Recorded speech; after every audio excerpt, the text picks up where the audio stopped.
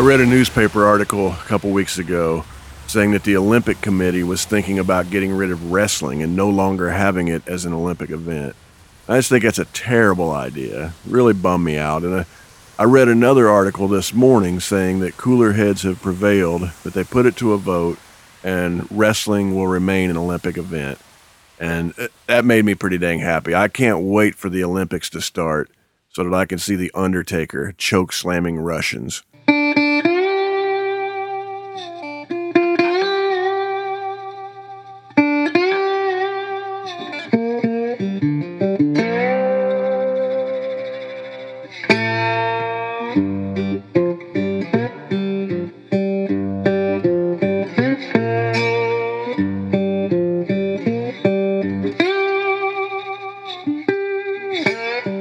Hi friends, this is Otis Gibbs, and you're listening to Thanks for Giving a Damn.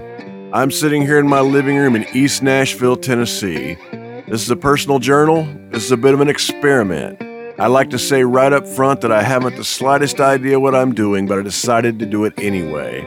And this show was founded with the idea that there are only two people in art that matter. There's the creative individual and the person experiencing it, and everything else is an artificial filter. This is a way for me to share things with you guys without any filters whatsoever. My guest this week is Delbert McClinton. Delbert's a singer and a songwriter. He lives right here in Nashville, Tennessee, and you can find out everything you need to know about Delbert at delbert.com. We had a huge response last week for part one of the show with Delbert, so I'm really excited to get to share part two. And I'd like to say again that it was just beautiful to get to sit in Delbert's living room and get to chat with him and, just get to hear all these stories. There's so much history, and he was really, really nice enough to share it with me and really generous with all the information.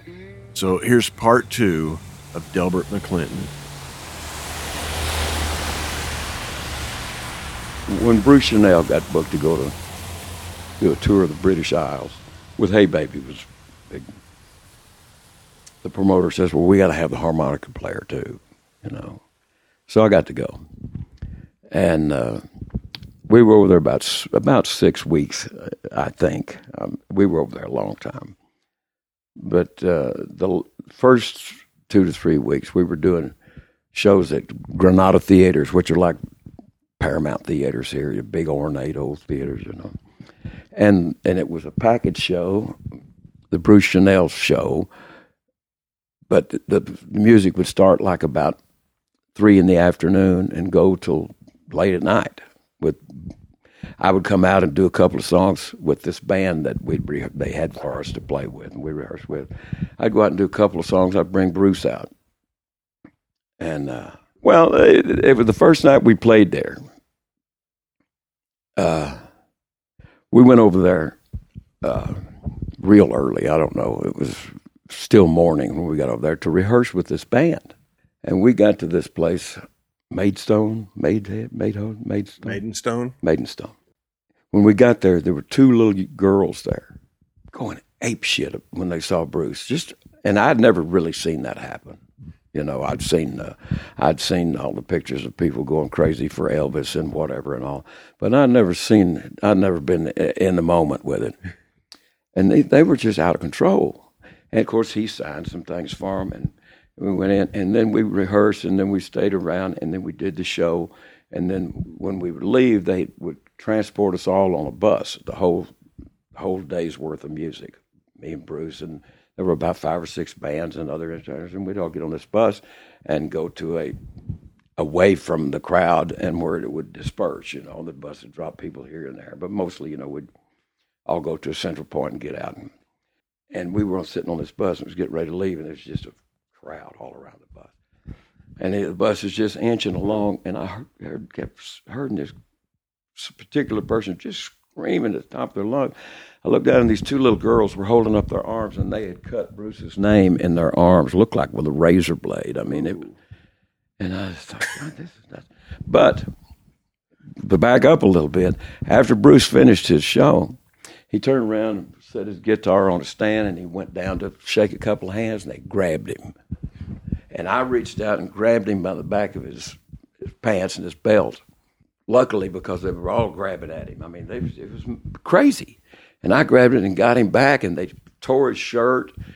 Somebody pulled his finger off with a ring he had on. And they had a bit of a barricade down there, but they were coming over it. Or not over it, but leaning way over it. Anyway, it was crazy. I'd never seen that before, And that was my true introduction to rock and roll madness, I suppose.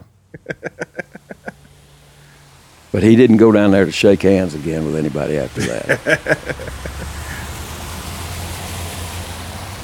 The last 3 weeks we were there, we were doing club dates. And we played the Cavern in Liverpool. And it was the odd thing about this, before the Beatles, they showed up that night. Bruce and I were based in a hotel out of London. And we had been making fun of how about, they go 30 miles and they spend the night. And we say, shit, we drove 400 miles in Texas, do the show and drive home. Making shit up, But, they did. They would, we'd spend the night if it was, more than a 2-hour ride. Anyway, when we left London this one time, nobody told us we were going to be out for 4 days. I took the shirt I was going to wear and the shirt I had on and everything else. No toothbrush, no razor blade, no nothing. We thought we were coming back that night. We were out for 4 nights. We ended up in Liverpool in the afternoon early, and I don't have much of a beard, but I needed to shave bad. And I think I borrowed a razor, maybe. Anyway, and it was nothing but cold water. And I was nasty. My white shirt that I wore under my jacket was just nasty. We'd been living it. And we were traveling in a World War II British ambulance with a hole in the floor about 2.5 feet wide where you take care of business. That was our mode of travel with diesel smoke constantly. And that was our travel with this band. So we were playing the Cavern that night, and John and I don't know, a couple of other guys. I don't know whether they were the Beatles too, but John was pretty overwhelming. Even you didn't know who he was, and I didn't. But he was, anyway, they came out there that night and hung out with us and shot the breeze. But the night that we played with them first, this was after we'd played with them, because John came out to 3 or 4 different shows, He and some of the other guys, I don't know if they were the Beatles or not, but John was definitely there. He took me out one night when we were off in London and took me to places I thought I'd never see. But I did that night. I mean, places like during the beatnik kind of shit, where there's lights and pillows laying around, people doing whatever the hell they wanted to do. And that was new for me as well. That wasn't Fort Worth. That wasn't Fort Worth. But the night that we played with them, it was in New Brighton. We were on the last ferry across the Mersey that night because the storm was coming in. We just barely made it. They were talking about not even taking that last ferry, but they did. And Bruce and I it was a gray, rainy, stormy, ugly day. And we were pretty worn. And the place we played was called the Castle, and I think it was an old castle, part of one or something. It was a huge. It was one of those places where you could look out one of the windows and it's straight down to the ocean, one of those. And we were in the dressing room, and just really wrung out. And this girl that had been following Bruce around came up and said, "Y'all got to come down and hear this group. They've just back from Germany, and they're the hottest thing in the north of England." So we went down, and it was Beatles, and they were great. But we'd been hearing all kind of great music, from different people. But, once again, here's this other group that's also phenomenal. Yeah, an awful lot to try to absorb, because coming from where we were musically and what they were doing, they were really on top of shit. I remember walking down the street in London, and every little kiosk had 5 or 6 music magazines. There wasn't even a Rolling Stone in the U.S. at that time. The only thing you could get in the U.S. was Hit Parade, which would tell you an artist's favorite color, shit like that. And people walking with a gig bag and a guitar in it. And it was, like, this is a good place, I mean, in Fort Worth, if you were a musician, you had to pay 2 months' rent because you were not considered a viable occupant to rent an apartment. So you pay 2 or 3 months up front in case you run out. That's the way it was. But over there, they kind of demanded a respect. It was already moved along beyond what it was here because the people were in on it with them, which was really not happening here yet to rock and roll. It was still people fighting against it, you know. They were over there. They were headlong into it. It was all a pretty majestic trip for me. You got to put it into perspective, you know. At that time, we were all going to change the world, and everybody was kind of on relatively common ground. So it was great. There's the legend or myth of you giving a harmonica lesson. Well, yeah, I did. You know, it was a unique thing because there wasn't that much harmonica in pop music, I guess, if that's what you want to call it. Whatever Hey Baby was at the time, I would say probably pop music. So when we got over there, nearly every night, somebody in one of the other bands around would come to our dressing room. Everybody wanted to learn about each other. It was, you know, and we'll have a harmonica and want me to show them something, show them how I did that thing, Hey Baby. And the night I met John, I remember he asked me which one I thought was kind of unique. He asked if I played it on a chromatic harp. And I told him, I tried to play one of those once, and that's too much like a job. But I told him no and showed him, but you can't show anybody anything. You tell him. And we hung out and talked talked harmonics just about all the time we were together. That was the main topic of conversation. It wasn't until years later when somebody mentioned that in talking with John that he was influenced by the harmonica on Hey Baby. And it went from there to be romanticized, and I taught him everything he knew. And I was the fifth Beatle at one point, you know. And it was all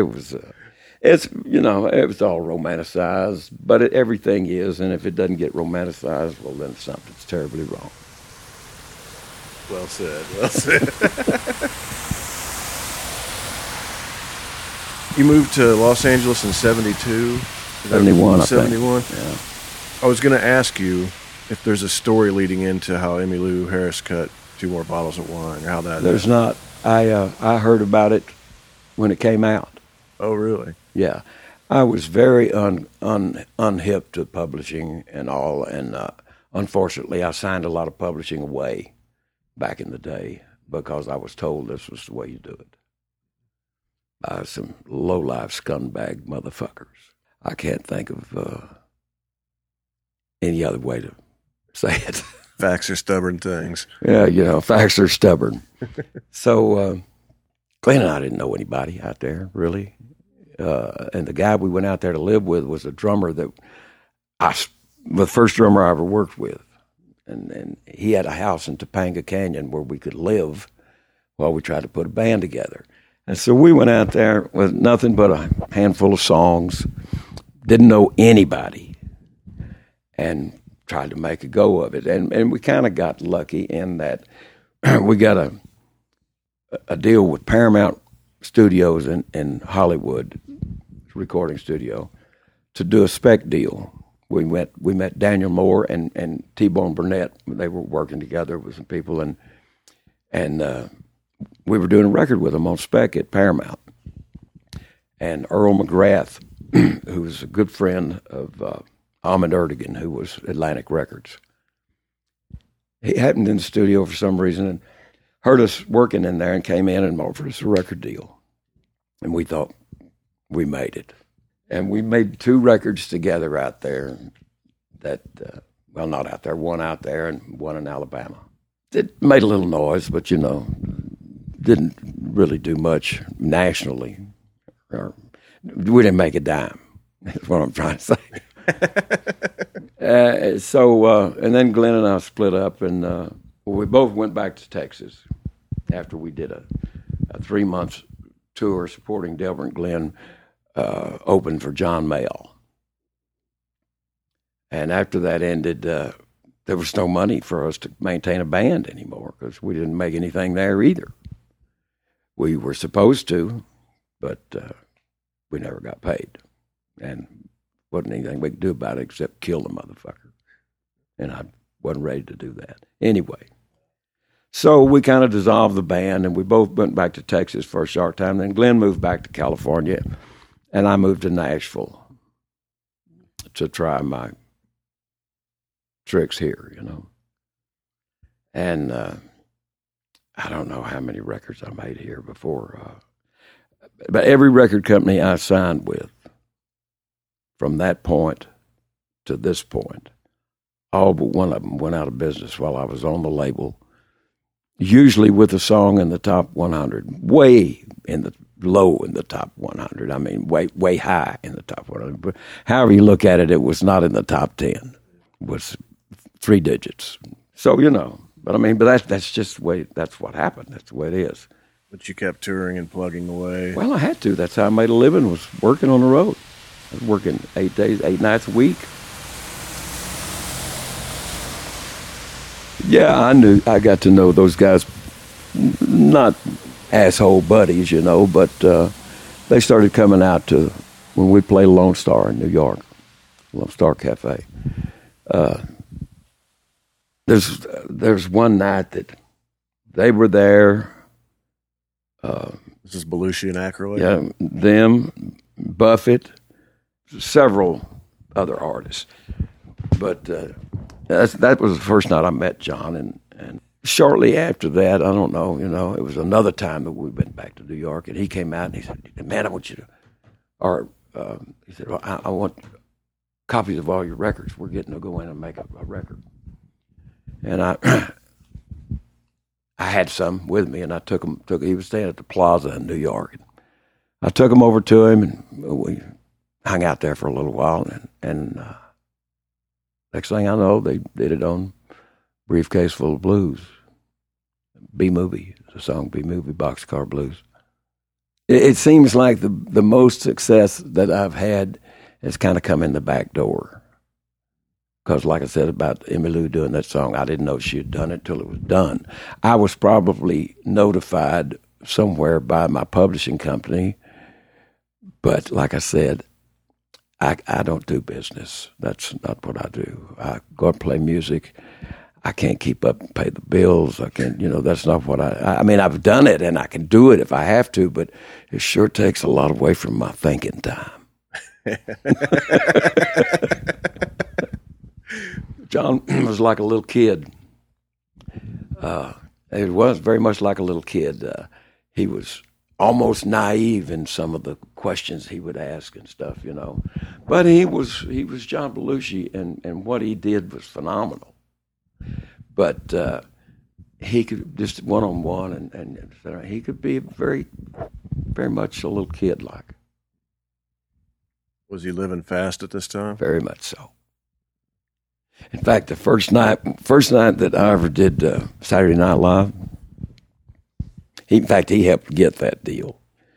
But we were on stage, they were doing commercial, and they were on stage, we were ready to start playing. He came running out on stage, and he had white powder all over his fucking face, and he ran around the club and said, "No blow till after the show."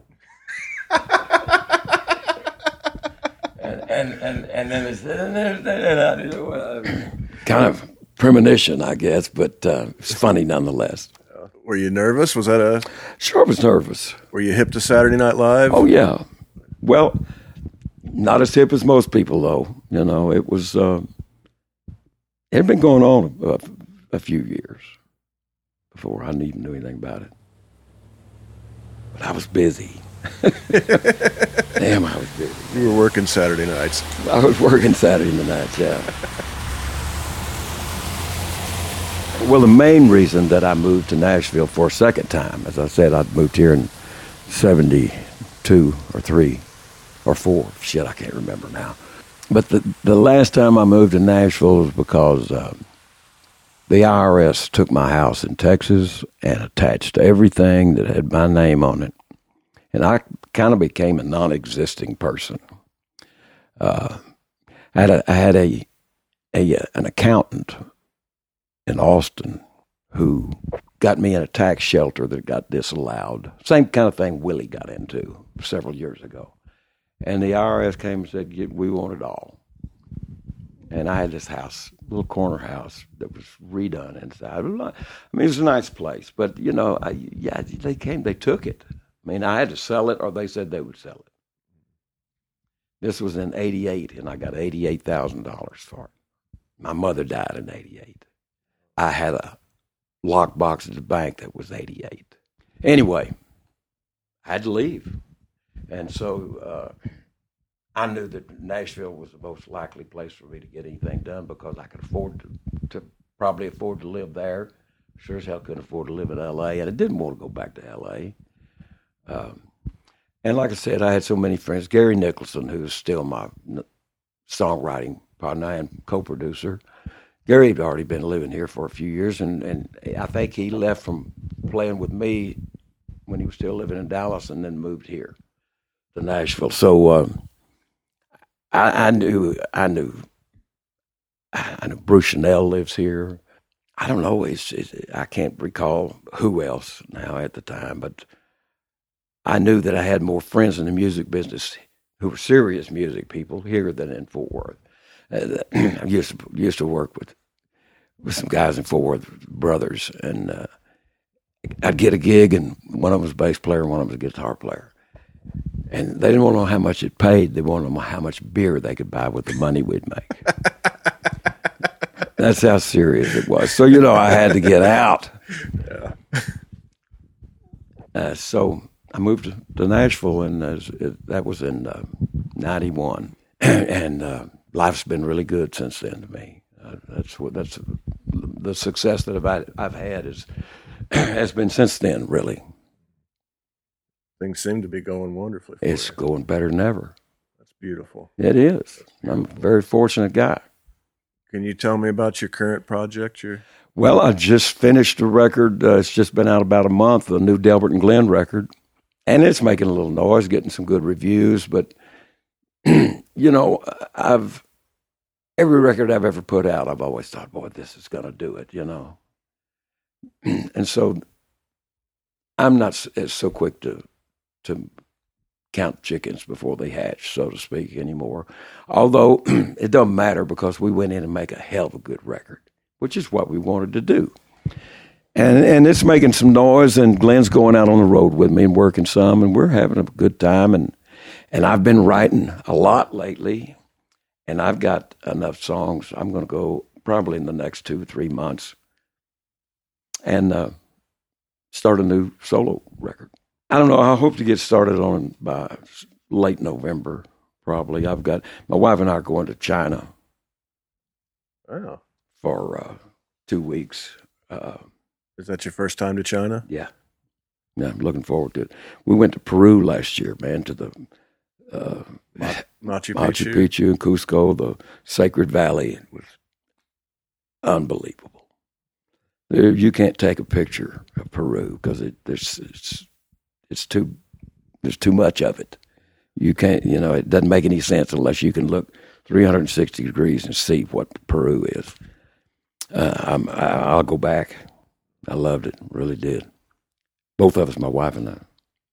It has to feel beautiful to be on top of Machu Picchu and think about a kid from Texas. Well, the thing that I loved the most about it the whole time from the moment we planned it, I've been reading about Machu Picchu ever since I could remember, and so I started thinking, God damn, I hope I can deal with the no air and climbing and walking, and I did great. I did. I had no problem at all, really.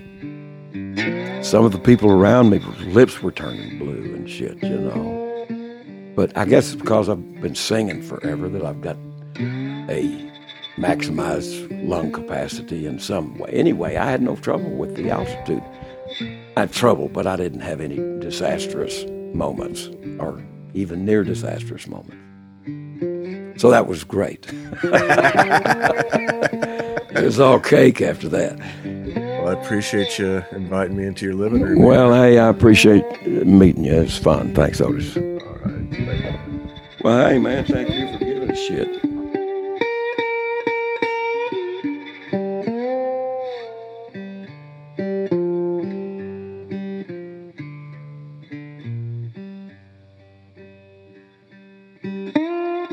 I'd like to thank everybody for listening in, and I'd like to thank Delbert for inviting me into his living room here in Nashville, Tennessee.